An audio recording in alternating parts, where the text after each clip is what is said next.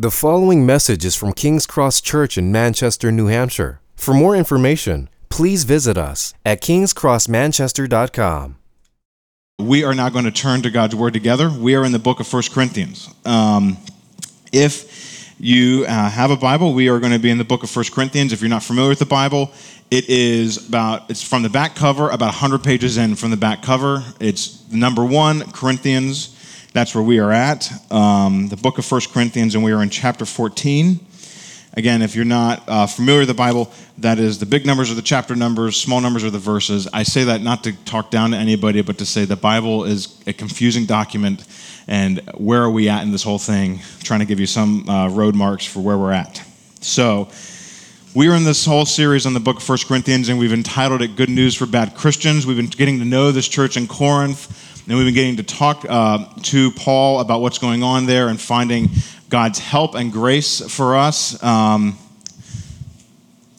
Okay, great. So just as a quick update, this is how we're kind of alerting, hey, if you got a kid in children's ministry, we're testing that out, or whatever. So that way we're not having to do the back and forth. So if you see your children's number up front, please help with taking care of them in the back. But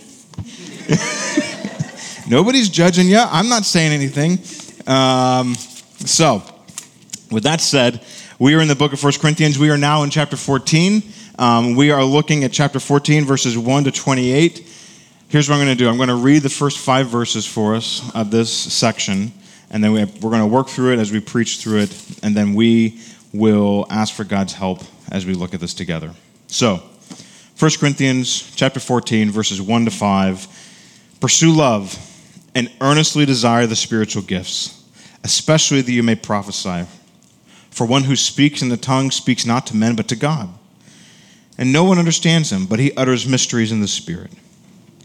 On the other hand, the one who prophesies speaks to people for their upbuilding and encouragement and consolation. The one who speaks in the tongue builds up himself, but the one who prophesies builds up the church. Now I want you all to speak in tongues, but even more to prophesy. The one who prophesies is greater than the one who speaks in tongues, unless someone interprets, so that the church may be built up. Let's pray. Father, as we look at these passages and consider these gifts that seem a bit weird and extraordinary and maybe make us feel a bit uncomfortable, Father, I pray that we would be filled with a yearning, more importantly than just simply the gifts, to know you, to enjoy you, Father, and to be encouraged by your love for us. So I pray you would accomplish these things because the Spirit loves to do it. In Jesus' name we pray, amen. So we are talking about, as you have maybe already picked up, we are talking about this thing called the gift of tongues this morning.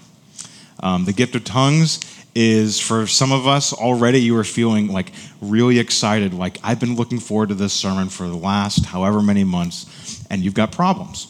The others of us are thinking, oh my gosh, what did I get myself into? We are talking about this weird religious thing called the gift of tongues. Understandably, you're a little bit nervous. What are we going to be getting into? I promise at the end of this, the culmination of the sermon is not going to be, now everybody say yabba dabba do, and we've spoken in tongues together. I promise that's not the goal of this sermon. We are looking at this passage because often the gift of tongues is kind of treated like that weird uncle in your family that kind of gets shifted to the end of the table at Thanksgiving dinner because, he's a part of the family, so he's got to be there. He's got something to say, but he's a little bit into conspiracy theories, and so you just kind of relegate him by the safe people at the end of the Thanksgiving table so that he's not around the children and not influencing them, The gift of tongue is often treated like that, and what we want to do is we just kind of want to dive right into this passage so that we understand what exactly is going on with this gift, because we actually think that it's important for us. I think it's a part of the life of the church. Now, some of you might come from church traditions where the perspective would be the gift of tongues has long since ceased once the apostles died and were buried and turned to dust. The gift of tongues, along with them, has no longer been a part of the life of the church. Understandable, a respected part of the church tradition. In no way do I mean to diminish our friends and brothers who hold that perspective, or you, if that's your view. What I do want to say is kind of getting right out of the gate, I want to point to verse 1 and say, here's why I think the gift of tongues is a part of the life of the church that we need to consider, not merely as an academic exercise for understanding the church, but also for understanding our lives in Jesus. So you have verse 1 here of chapter 14. Pursue love, which he's just talked about in chapter 13, and earnestly desire the spiritual gifts, especially that you may prophesy. And what's going on here is that you have him making two commands, right? Now, pursue love, right? So like Peter reminded us in the last two sermons, the love is not a spiritual gift. It's a command that we must all strive to grow in as a life of a believer. And then he meets it with a second command. It's not a suggestion. Earnestly desire the spiritual gifts. Earnest is a command. It is a command that this is a part of your life in Jesus and as a community together. You must do this. And I find it hard to believe that God's going to give us a command, especially in the New Testament, that is no longer relevant to our lives after the apostles die. It would seem a little bit unfair to the Christian life for God to give us a command that he does not expect to then equip us to follow. So that is my little brief on why we think that this gift is important to the life of the church. If you would disagree with that or you want to ask further questions, we have a Q&A time after the service, so you can text those questions right to Jay. I promise I will do my best to fumble my way through them after the sermon. But as we are looking at this, we need to obey this command to earnestly desire the spiritual gifts. So if one of those spiritual gifts is the gift of tongues, how are we going to define what the gifts are, or what the gift of tongues are? I believe I have some definitions here. I was a little bit, here we go. Okay, so here's how I want to throw out a definition of the gift of tongues and then the interpretation of tongues, and then we're going to kind of dive right into the passage and see how these things are lived out. The gift of tongues, prayer or praise in words not understood by the speaker, so if that's me, for their upbuilding and intimacy with God, and ultimately the upbuilding of the church through specific words of encouragement. That's why I want to define the gift of tongues. The underlined parts, we defined the gift of tongues back in chapter 12. The underlined parts are places where I've kind of modified that definition to help us in our understanding of these are for our upbuilding and intimacy with God, and ultimately for the upbuilding of the church through specific words of encouragement. And then the gift of interpretation, it's not really changed. The spirit-filled ability to report the general meaning of something spoken in tongues for the good of the church. Pretty straightforward. So, as we are looking at this passage, here's what I want to make our main point as we look through verses 1 to 28. The gift of tongues is primarily about finding expression to our intimacy with God. So this is the main point of the sermon, this is the main point of this passage. We want to, if we are to obey this command, earnestly desire the spiritual gifts. The way the gift of tongues is spoken about and described for us in this passage is pursue the gift of tongues to find expression to our intimacy with God. If being a Christian is anything, it's about knowing, loving, and enjoying God. It's not about being religious. It's not even about coming to church on a Sunday morning. It's not about going to small groups. It's not about tithing. It's not anything else. The primary heartbeat of what it means to be a Christian is to know the love of God and to love God back. That's what it means to be a Christian. And so if we are going to be receiving this gift from God, which is what it is a gift to help facilitate that relationship with God.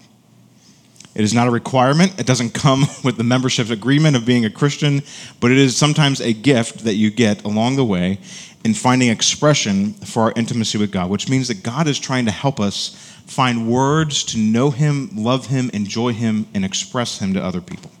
That's what's going on with the gift of tongues. So what we're going to do is we're going to revisit verses 1 to 5 as we begin to kind of unpack this passage, because there's a heartbeat for the gift of tongues. And so what we're going to find is that the gift of tongues loves what I've called 4 things in this passage.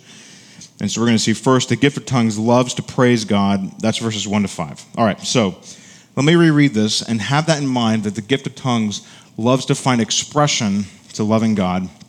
And we're going to do a little bit of some kind of Bible exploration with this. So we sometimes call ourselves charismatics with a seatbelt, so put your seatbelt on. We're going to kind of work through this a little bit. Here we have, pursue love and earnestly desire the spiritual gifts, especially that you may prophesy. For one who speaks in a tongue speaks not to men but to God. Notice that, to God, not to others. For no one understands him, but he utters mysteries in the Spirit. On the other hand, the one who prophesies speaks to people for their upbuilding and encouragement and consolation. The one who speaks in a tongue builds up himself, but the one who prophesies builds up the church. Now I want you all to speak in tongues, but even more to prophesy. The one who prophesies is greater than the one who speaks in tongues, unless someone interprets, so that the church may be built up. See, one of the things we need to kind of address right out of the gate, first thing is kind of be like, okay, where is this whole gift of tongues coming from? Like, why is this suddenly important in the Bible? Because you're like, if you've ever read through any portion of the Bible, like this thing called, quote, the gift of tongues is just really like not that much talked about. It's not like, right. In the Psalms, we have this gift of tongues and this is how we use it, right? Or even in the book of Isaiah or the prophets, you're not like, oh, right, the gift of tongues, right? That just kind of comes along with what it means to know God, right?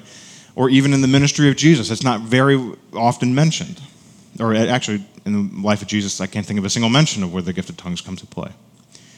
The gift of tongues actually has this whole kind of underlying thread within the Bible that I want to kind of pick up from the beginning and kind of draw us through to see it in the book of Acts and then for our passage here.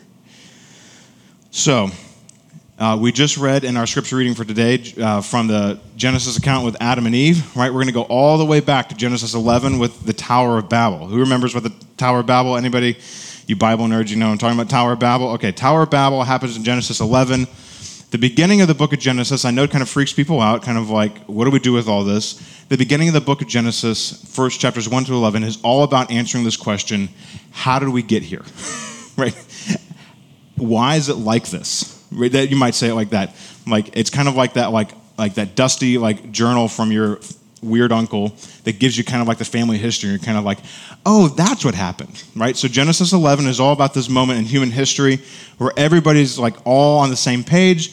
They're all a bunch of nationalists. They think we are going to show the world how great we are. We're going to build a whole tower to show how awesome humanity is. We're going to build a tower so high, in fact, that it's going to reach to the heavens, and then we're going to place a king on top of it, and then we are going to be the God of the world, right? That is what the whole thing of the Tower of Babel is all about. So here we have, can we go to the next slide? Genesis chapter 11, verses 1 to 9. I've kind of pulled out a few verses. Now the whole earth had one language. Did you notice that? One language and the same words. And then they came and said, let us build ourselves a city and a tower with its top in the heavens, and let us make a name for ourselves, lest we disperse over the face of the whole world, of the whole earth. Now, this is one of those moments in the Bible where there's actually a joke in this, and you don't quite pick it up unless you kind of understand what's going on. The Lord came down to see the city and the tower which the children of man had built. Right? They had built a tower so high that God was kind of like, what's going on? What's going on down there? The height of human achievement. Like he's kind of like, oh, there's something there's some noises going down in my Lego city down here, and I've got to kind of like stoop down to hear what's going on. God has to stoop down to kind of put his ear up to the Lego people building their huge tower to the heavens. And so the Lord dispersed them from all over the face of the earth, and they left off the building of the city. Therefore its name was called Babel, because there the Lord confused the language of all the earth, and from there the Lord dispersed them all over the face of all the earth. There's a lot that you could go in here, like parentheses, like if anybody's ever studied linguistics, Indo-European language is kind of like the bedrock of all human language. There's certainly languages that don't have their roots in that, but language all seems to kind of come from one source, and this is the sense in which God says, yeah, you guys all used your language and all your human history and all your human intellect to build a name for yourselves, to displace God from the picture, and God says, okay, I'm going to give you a bunch of different languages so that you can no longer build a name for yourself, so that you can't just get trapped up in how great we are, right? So then, everybody's tracking, right? Building up a name for ourselves, God's not important. Okay, God comes down and says, actually, I am important. Bunch of languages, now you're on different teams. Now we come to Acts chapter 2. Can we go to Acts chapter 2? Here we have, after Jesus is raised from the dead, he is building his own kingdom for his name, to build up his name throughout the whole earth, to spread his fame throughout the entire world. And then the Holy Spirit comes, and when the day of Pentecost arrived, they were all together in one place, and suddenly there came from heaven a sound like a mighty rushing wind, and it filled the entire house and where they were sitting, and divided tongues as of fire appeared to them and rested on each one of them. And they were filled with the Holy Spirit and began to speak in tongues as the Spirit gave them utterance. Now they were dwelling in Jerusalem, not just as a parenthesis. What was going on is like the whole nation gathered everybody together from all different places in one city. So that's what's going on here. Jerusalem Jews, devout men from every nation under the heaven, and as the sound of the multitude came together, and they were bewildered, because each one was hearing them speak in his own language. Next slide. And they were amazed and astonished, saying, are not all these who are speaking Galileans? You might say, how are we hearing French from, how are we hearing German from all those people from Manchester, right? There actually are people in Manchester that speak French, right? And not all these who are speaking Galileans, and how is it that we hear, each one of us in our own native language, Parthians and Medes and Elamites and residents from Mesopotamia and Judea and Cappadocia and Pontus and Asia, Phrygia and Pamphylia, Egypt and the parts of Libya belonging to the Cyrene, and visitors from Rome, both Jews and proselytes, Cretans and Arabians, what a tongue twister, and we hear them telling in our own language, in our own tongues, the mighty works of God. So here we have at Pentecost, the reversal of the Tower of Babel. That's what's going on here. Because their main point of what they're trying to say is, what are the mighty works of God? Not what are the mighty works of people, not what are the mighty works of men, what is the greatness of America? That's not what they're talking about. They are talking about how great God is, what he's done in saving us through Jesus, how he has redeemed us at all costs, and surprising to all of human history, right? He has overcome Satan's sin and death, and now we get to have the Spirit-led utterance to give expression to how great God is, right? You see that's what's going on. Rather than kind of celebrating who we are, they are using all the Spirit gives them this gift of tongues to declare the mighty works of God. It is not primarily an evangelistic gift. It is a gift to give expression to who God is and what he's done. Because actually the evangelistic, in terms of sharing who Jesus is and what he's done, Peter comes and starts preaching a message. Right? So that it's about declaring who God is. Right? That's what they're hearing. So we have here, can I pull together these verses from 1 Corinthians 14? These verses that kind of give expression to this. So follow this with me. For the one who speaks in a tongue speaks not to men but to God. For no one understands him, but he utters mysteries in the Spirit. There is something going on where it's primarily the gift of tongues is about praising God, saying who he is and what he's done. Verse 4, this is a little bit along the same lines. The one who speaks in a tongue builds up himself. If I'm saying who God is and what he's done, and it's building up my own soul and who God is and what he's done. But the one who prophesies builds up the church. But what am I to do? Verse 15, I will pray with my spirit, right? There's something going on inside that I'm trying to find expression for, but I will pray with my mind also, right? There's clarity in your mind, confusion in the heart. I will sing praise with my spirit, but I will sing with my mind also. Verse 17, for you may be giving thanks well enough, but the other person is not being built up. What he's referring to here is you may be saying something that nobody else understands. You may be saying, thanks, yabba dabba do, but no one's understanding what you're saying. But there's something going on the inside. And then verse 28, the culmination of this passage we're looking at. But if there is no one to interpret, let each one keep silent in church, right? So this setting, and speak to himself and to God, right? There's something going on in the gift of tongues where you are speaking to God about who he is and what he's done and praising him and enjoying him. So that's what's going on in this gift of tongues. So here, back to 14, I promise the other points will be a little bit shorter. Verse 3, on the one hand, the one who prophesies speaks to people for their upbuilding, encouragement, and consolation. The one who speaks in the tongue builds up himself. Sorry, I meant to say verse 2. The one who speaks in the tongue speaks not to men but to God, but no one understands him, but he utters mysteries in the Spirit. Right? All we're saying right now is that the gift of tongues loves to praise God, utters mysteries about who God is, exploring the greatness of who he is and what he's done for us. Right? Actually, and when we say the mysteries of God, I'm not saying anything outside of what Scripture has already revealed Jesus to be. Right? So you have Colossians 1. Can we throw this up here? Colossians 1, where we get a sense of what the mysteries in the Spirit are, where Paul says here, just kind of dropping down, the mysteries of the Spirit are mysteries hidden for ages and generations, but now revealed to his saints To them God chose to make known how great among us the riches of the glory of this mystery, which is Christ in you, the hope of glory. Right? So when Paul's making reference to this gift of tongues giving utterance to something that's true but not quite clear, but it's real about who God is, it is about who Jesus is and what he has revealed himself to be. So you have, right, again, we're kind of jumping all over, but 1 Corinthians 12:3, right? Therefore, I want you to understand, no one speaks in the Spirit of God ever says Jesus is accursed, but no one can say Jesus is Lord except in the Holy Spirit, right? The Holy Spirit's job is to take our hearts and tune them to the praise and glory and goodness of who Jesus is and what he's done for us. And sometimes what Paul is saying is that the gift of tongues kind of fills in this gap of saying there's something about who Jesus is that I'm trying to grasp and understand and enjoy and give expression to, but I just can't quite give clear words for that. Which is exactly what we're going to look at here, verses 9 to 19. The gift of tongues loves to find clarity. All right, so let me read verses 6 to 12. We'll kind of summarize these very quickly because they're pretty obvious illustration of what Paul's talking about. Now, brothers, if I come to you speaking in tongues, will I benefit you unless I bring some revelation or knowledge or prophecy or teaching? But even if lifeless instruments, such as the flute or the harp, do not give distinct notes, how will anyone know what is played? And if the bugle gives an indistinct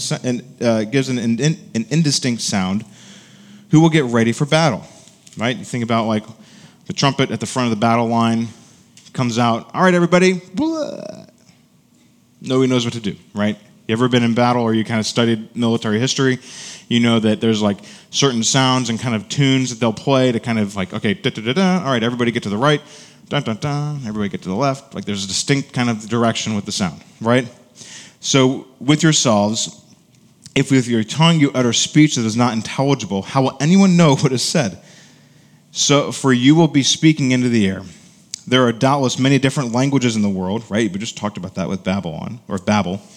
And none is without meaning. But if I do not know the meaning of the language, I will be a foreigner to the speaker, and the speaker is a foreigner to me.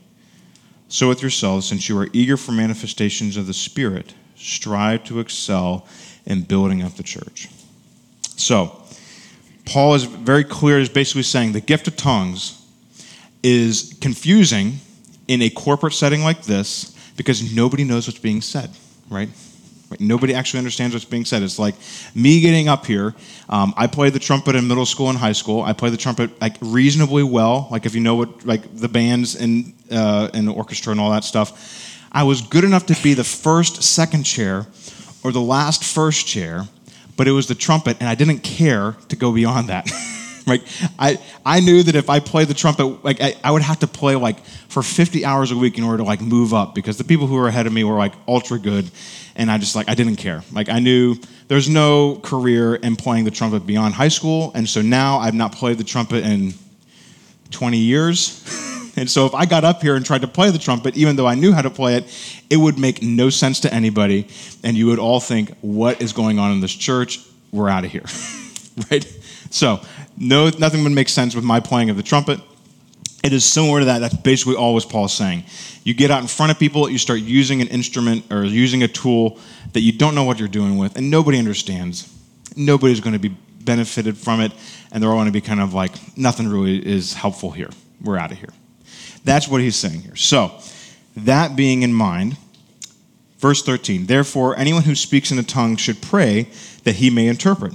For if I pray in a tongue, my spirit prays, but my mind is unfruitful. What am I to do? I will pray with my spirit, but I will pray with my mind also. I will sing praise with my spirit, but I will sing with my mind also.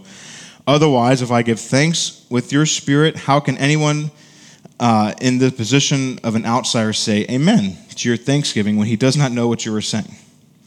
For you may be giving thanks well enough, but the other person is not being built up.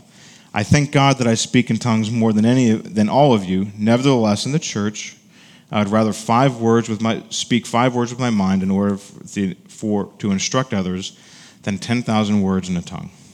Right, here is the basic reality of what's going on. Paul's talking about something going on in his heart, something going on in his mind, and there's a bit of a gap, right? There's something going on of a groaning, a yearning inside to say something about who God is, to say something in prayer or praise to God that the mind is not able to quite give clear expression to. And so that is called that can be called the gift of tongues, right? When it's being spoken, but you don't really know what's going on. And then there's this interpretation to come in to kind of give some clarity to that. Bring some clarity for what does that mean? What are we praying through? What are we working through inside? And then that interpretation is shared with the church for everybody to be upbuilt, right? In the corporate context, in this context, clarity is paramount. Clarity is the most important thing when it comes to the words that we speak, right? That's why it takes a long time for guys to get trained to preach, so they get up here and they preach, and they're like, hey, here are some helpful words about what the Bible has to say, and everybody understands them. It's not just kind of like a long, monologue of kind of my devotion with Jesus, right? Similar with the gift of tongues. Now, what I find interesting, did you guys see this? Verse 13, therefore, one who speaks in a tongue should pray that he may interpret. That's a weird recommendation, right? I'm going to pray in tongues, but also let me pray for an interpretation of the own tongue that I don't understand, right? It's just a weird orientation, and it's not exactly what you would expect if you're expecting spiritual magic. If you're coming to church for spiritual magic, here's what would happen. Somebody comes up and they pray in a tongue, yabba dabba doo. Somebody says, oh, Scooby-Doo is great. That's not the way the gift of tongue works. It can work that way, but it's not going to be about Scooby-Doo. Who even knows what I'm talking about? Young kids probably don't even know what I'm talking about Scooby-Doo, right? Okay, just making sure, because like that to me is like my childhood, and I realize now that I'm extraordinarily old and bald, and that that people don't actually know what I'm talking about. So the interpretation can be given to the very person praying in tongues. So here's what I'm realizing as I'm working through this passage this last week. Tongues is some type of spiritual refining process that the Spirit works in our souls for our encouragement in Jesus, so that through the gift of interpretation, we can share that specific encouragement with the church. There is some yearning for who God is, knowing Him, enjoying Him, seeing something clearer in Him that you're struggling to find words for, that the gift of tongues can come alongside. But it's not just so that you can have like the spiritual merit badge of like, I babble in my prayer closet or whatever. Actually, the purpose of the gift of tongues is to be able to then find clarity for what you're seeing to share with the church. It is similar to if you've ever been to like the Grand Canyon, or if you've ever been to the top of the White Mountains, Mount Washington, or if you've ever been to the top of the Franconian Notch, or you've ever seen a baby's first breath, right after they're born, there is something profound in those moments that it is hard to find description to, right? If you've ever been to the Grand Canyon, I remember the last time Michelle and I, we went before our children were born, and you take a picture, you stand up by the edge, take a picture of the edge, and you look at the picture, and then you look at the reality. This picture is insulting to the reality almost. It's so magnificent, so beautiful, so soul-shaping and glorious that this little picture that I just took a second ago is insulting to the reality.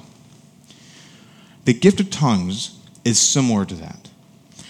When you study who Jesus is and you see His mercy, His goodness, what does it mean that He is an infinitely loving God who comes down, walks on dusty roads, takes on our flesh, and then sits at our tables and eats our sloppy pasta and enjoys it, and enjoys being with us, and enjoys hearing about our days, and then also not only sees to the penetrating reality of who we are, so that He sees the absolute junk on the inside, and yet He speaks with absolute tender and kind words and says, I love you.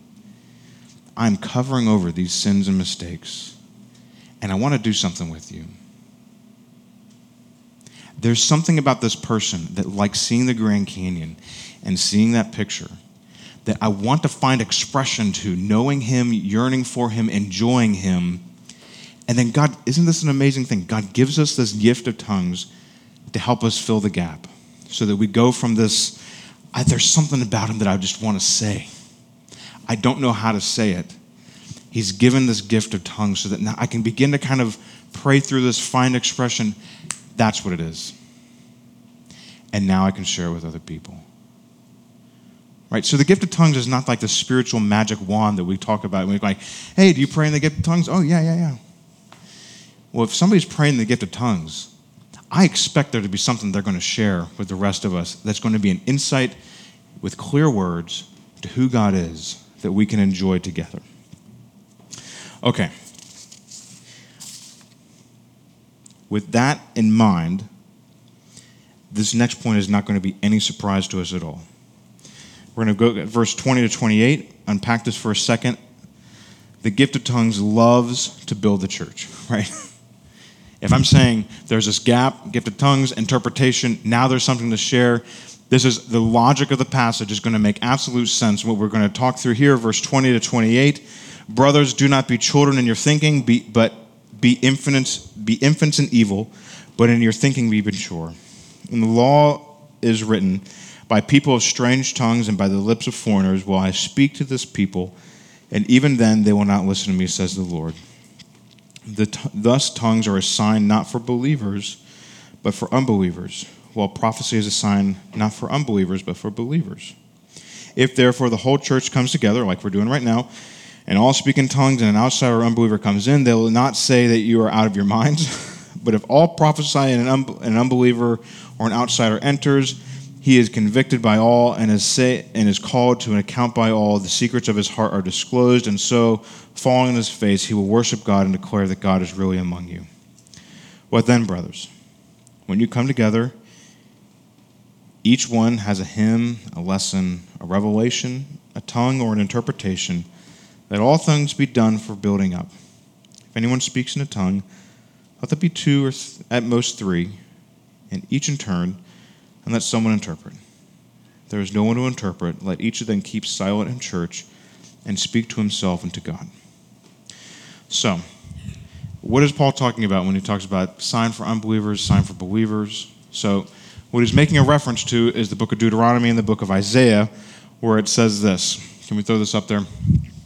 For Isaiah 28, 11 through 12, for by people of strange lips and a foreign tongue will the Lord speak to his people, to whom he has said, This is rest, give rest to the weary, and this is repose, yet they will not hear.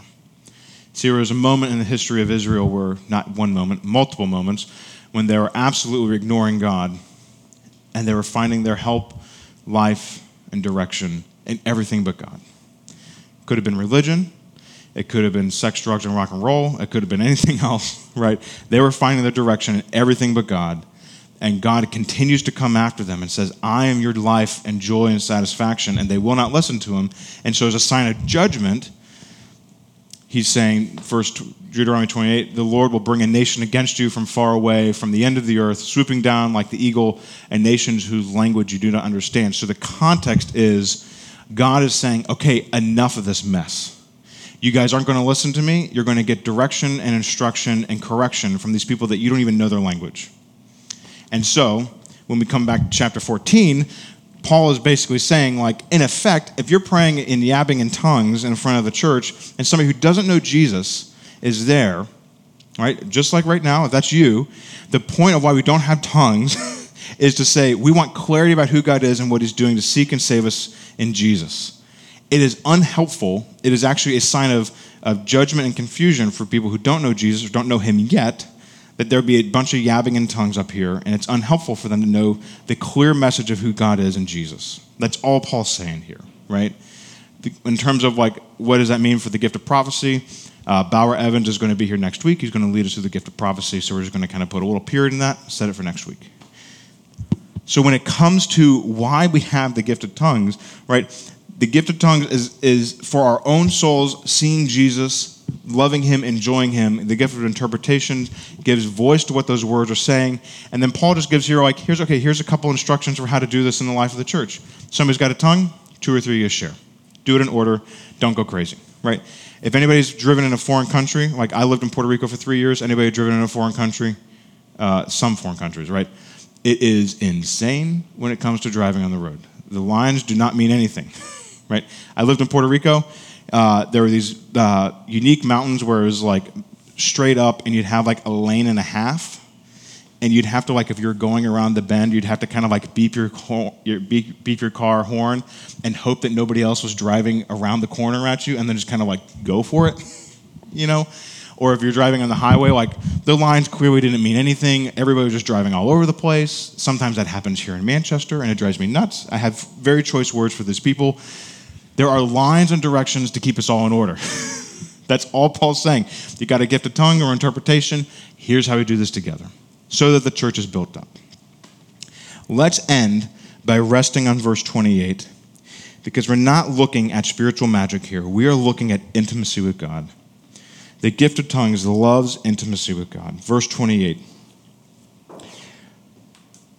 Let each one of you who has a gift of tongues without an interpretation keep silent in church, and yet speak to himself and to God. At Babel, where man was trying to exalt himself with one language over God, humanity built a mountain to supplant God. At Calvary, God comes down and voices the very heart of man and supplants our sin, the power of Satan, and the world. He comes and he walks up a dusty hill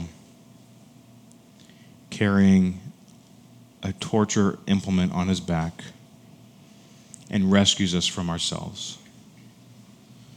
That is what Jesus does on his mountain. He doesn't exalt himself, he gives himself. He doesn't use his words to get rid of God, he uses his words to plead to God for mercy. So that when he gives us his Spirit, we are tethered into, sown into the heart of God himself to grow in this intimacy of knowing God, to enjoying God, and never being forsaken by God. Right? At Babel, we were forsaken. At Calvary, Jesus was. So that now we can yearn to know this God without the fear of being forsaken by him. By him somehow, oh, you didn't tell me about this on your resume. Out. God knows the whole picture. And he desires to know us, so that we can begin to grow in our intimacy of knowing him, of enjoying him, of being with him. That's why Jesus, when he came, there's over, all these instances of him having meals with people in the Bible, right? Of him sitting at the tables and getting in trouble with the religious people of the time. Why is he sitting with tax collectors and sinners? Well, it's because when you share a meal with somebody, you get to know them, right? Not only do they have their mouths open or closed when they eat, but you get to talk to them, enjoy who they are, hear about their day. Right, so then now when it comes to us knowing God, we can take these words of, for example, Psalm 63, "O God, you are my God.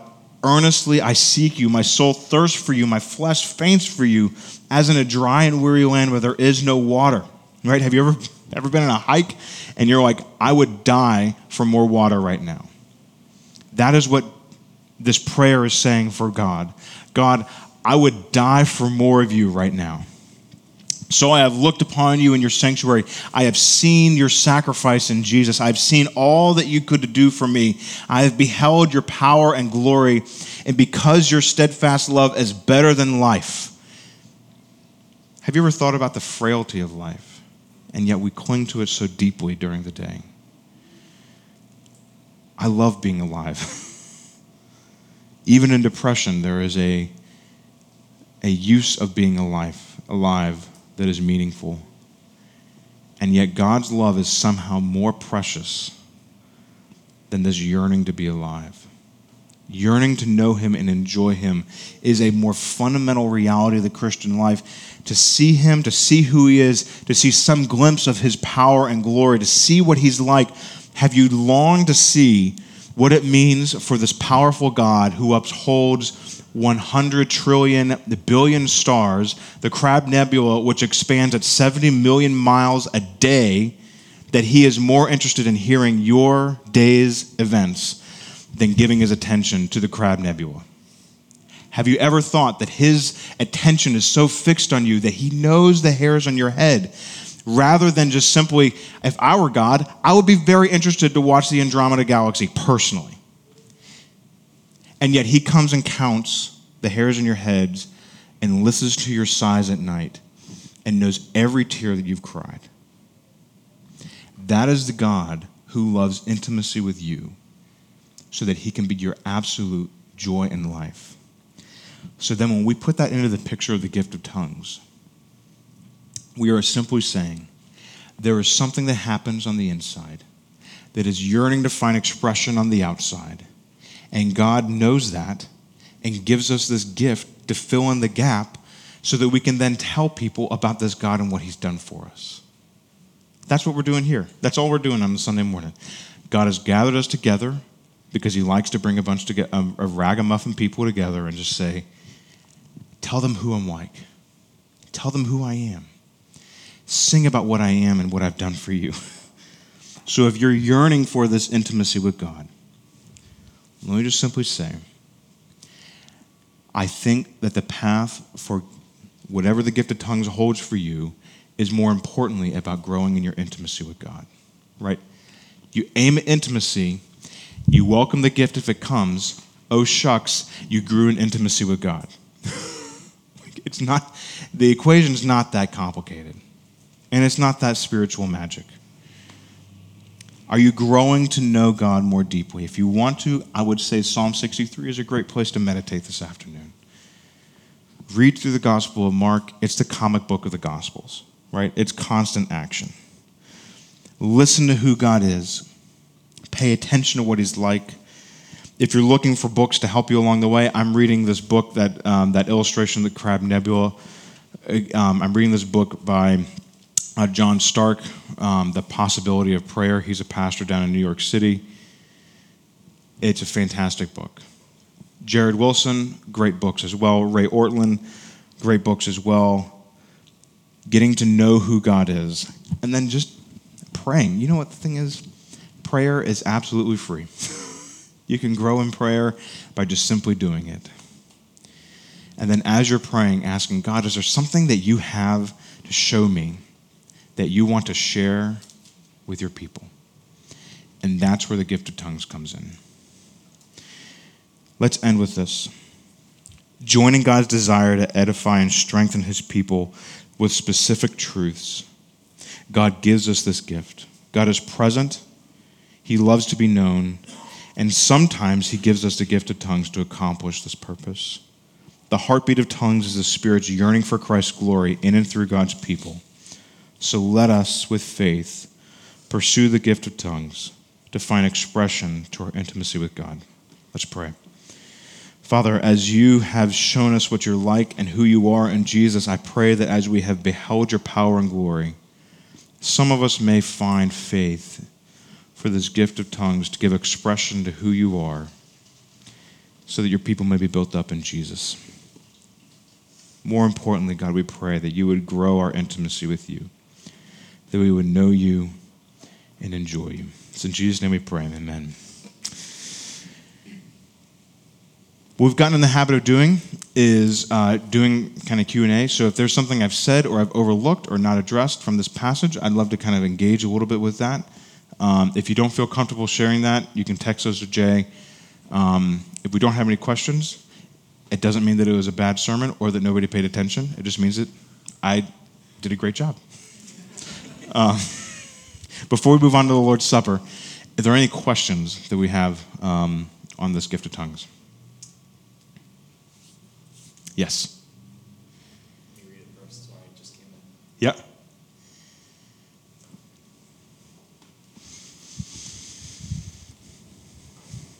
So why are we told tongues is a gift for unbelievers in verse 22 after first being told that tongues is for our personal application in verse 4? Yeah. Let me repeat that. So, verse 24. Verse 22 versus verse 4. I gotcha. So the question is, chapter 14, verse 22, thus tongues are a sign not for believers but for unbelievers, while prophecy is a sign not for unbelievers but for believers. And so how can that be a sign for unbelievers, and yet for the one who speaks in a tongue builds up himself, when we're saying that basically verse 4, the tongues is a gift for ourselves. So to revisit that, when he's saying it's a sign, it's not necessarily a positive sign, right? It's a sign of judgment is what I was trying to pull out from Isaiah 28, saying it's a confusing reality and dynamic. And so Paul's saying, like, it's not a good thing for this to be in the congregation on Sunday mornings, because it's a sign that somebody can't know God. Because that's what's going on in Isaiah 28 and in Deuteronomy. It's saying if something is a sign of judgment, it's a sign that, okay, God's against you right now. And Paul's saying this gift is basically having this effect of being utilized as being against somebody knowing God, and that's not what you're supposed to do with it, right? He's kind of it's a negative correction, basically saying, like, God's purpose of the gift of tongues is not for you to be judging other people that they can't know God. Does that make sense? It's a weird kind of way, and Paul's not always easy to understand, but does that make sense? All right, so with that said, any other questions? Yeah, Mike? Why languages? Like, of all the ways that God could have done miraculous, crazy stuff, Yeah. why languages? Why languages? I think just simply because, like, words are powerful, right? Like, words express who we are and what we want. There's a power in, I mean, all people, they look at the beginning of John 1, the beginning of the Gospel of John, and they say, in the beginning was the Word, and the Word was God. I mean, I've heard comedians quote that as, like, this is why we do what we do. In the beginning was the Word. Words are powerful. They express who we are, and they say something about us. And the more languages you know, you begin to think in different ways, and there's ways in which culture is encoded within a language. And so when we're finding different ways to express who we are and what's going on, I think words give voice to they give voice to different cultures. So I don't know if that answers the question totally, but yep. Verse 5 seems to be saying that there was a hierarchy of the gifts, or some gifts greater than others. That's a great question. So the gift of tongues is always listed last, and the point of that is simply to say not so much that, like, oh, some people are more spiritual than others because some prophesy and some have the gift of tongues. Remember, the context is the usefulness and encouragement, edification in this context, the corporate church. It's not saying some Christians are more important than others, right? So he's saying in verse 3, the one who prophesies speaks to people for their what? Upbuilding, encouragement, and consolation. That's the purpose of Sunday morning, of worship. Upbuilding, encouragement, and consolation in Jesus. So the gift of tongues without interpretation doesn't accomplish those things.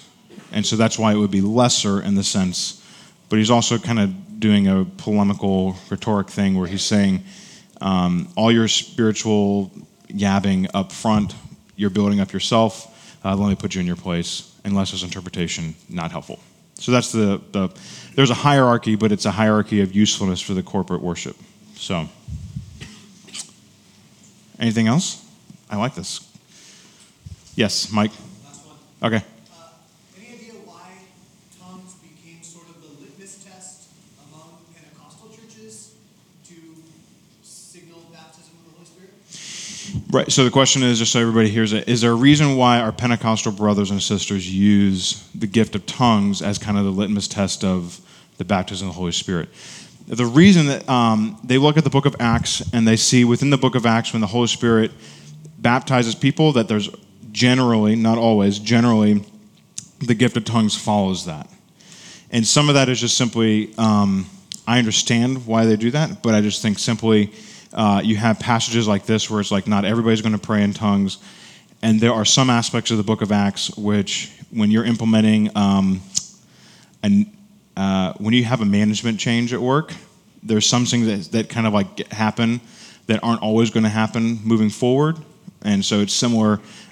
There's been a management change, so to speak, in who governs the world, and the gift of tongues comes in those moments. That's not always going to be repeated forever and ever as the mark of who's a Christian, who's not. But you kind of have these inaugural parties of the Holy Spirit, and the gift of tongues comes out. I think it's overreading the text to say everybody got the gift of tongues, and therefore all Christians should have the gift of tongues. That's overreading the passage. Anything else? So back to the hierarchy. Yes, ma'am. Thing, this has been a back and forth. When we step back a little bit into 12, Mm-hmm. and when it says verse 31, but earnestly desire the higher gifts, I'm still like struggling with like the fact that there's still language going on in here that kind of would seem like there's better gifts or more prevalent gifts Right. or more showy gifts or whatever. Sure. So what does it mean to desire the higher gifts? So the higher gifts, I would say, are the ones that have a higher ability to encourage and strengthen other people in Jesus in the sense of their usefulness in the corporate context. Again, you have to remember there's two battlefields that Paul has in mind. Paul is trying to undermine their spiritual showiness as a way of building up their own, they've got all these spiritual merit badges on. Like he's trying to undermine that while kind of giving some clear teaching on the gifts, and then also bring some kind of semblance of order to their worship service. So the worship service is not the Christian life, but this context is what he has in view. And so, for example, in this context, somebody giving up and preaching is more helpful and edifying to the church than maybe, somebody running the sound in the back or whatever. Like, that's not to say that this person's more important, but the words that are spoken here are more helpful for the upbuilding of everybody in Jesus than somebody running the sound in the back. Now Mike's going to turn me off, and so it's not that it's not important. It's just that there's a certain level of higher usefulness. Does that make sense? So Matt leading songs up front, more helpful than me singing up front, even though I have a lovely singing voice. Does that make sense? Is that helping at all? Okay. Any other questions? I knew the gift of tongues would get us going on questions. Okay. Now we're going to celebrate the Lord's Supper. If you have any more questions, honestly, I'd love to engage them. I'm up here afterwards. The Lord's Supper is for anybody who has trusted in Christ for the forgiveness of your sins and found eternal life and joy in Him. And so if that is you, we would love for you to participate with us. What I'm going to do is we're going to hand out the Lord's Supper. Jay's going to help me on the left. I'm going to do it over here. And then we will end by singing, asking God to give us your heart. If you have a prophetic word or a prayer for the church, the mic will be up front, and you're welcome. I'd love for you to share while we sing. Thank you for listening to this message from King's Cross Church in Manchester, New Hampshire. Please feel free to share or distribute this content, but do not charge for it or alter the content in any way without permission. King's Cross Church exists to treasure, proclaim, and grow in the gospel of Jesus Christ. To find out more about King's Cross Church, please visit us at kingscrossmanchester.com.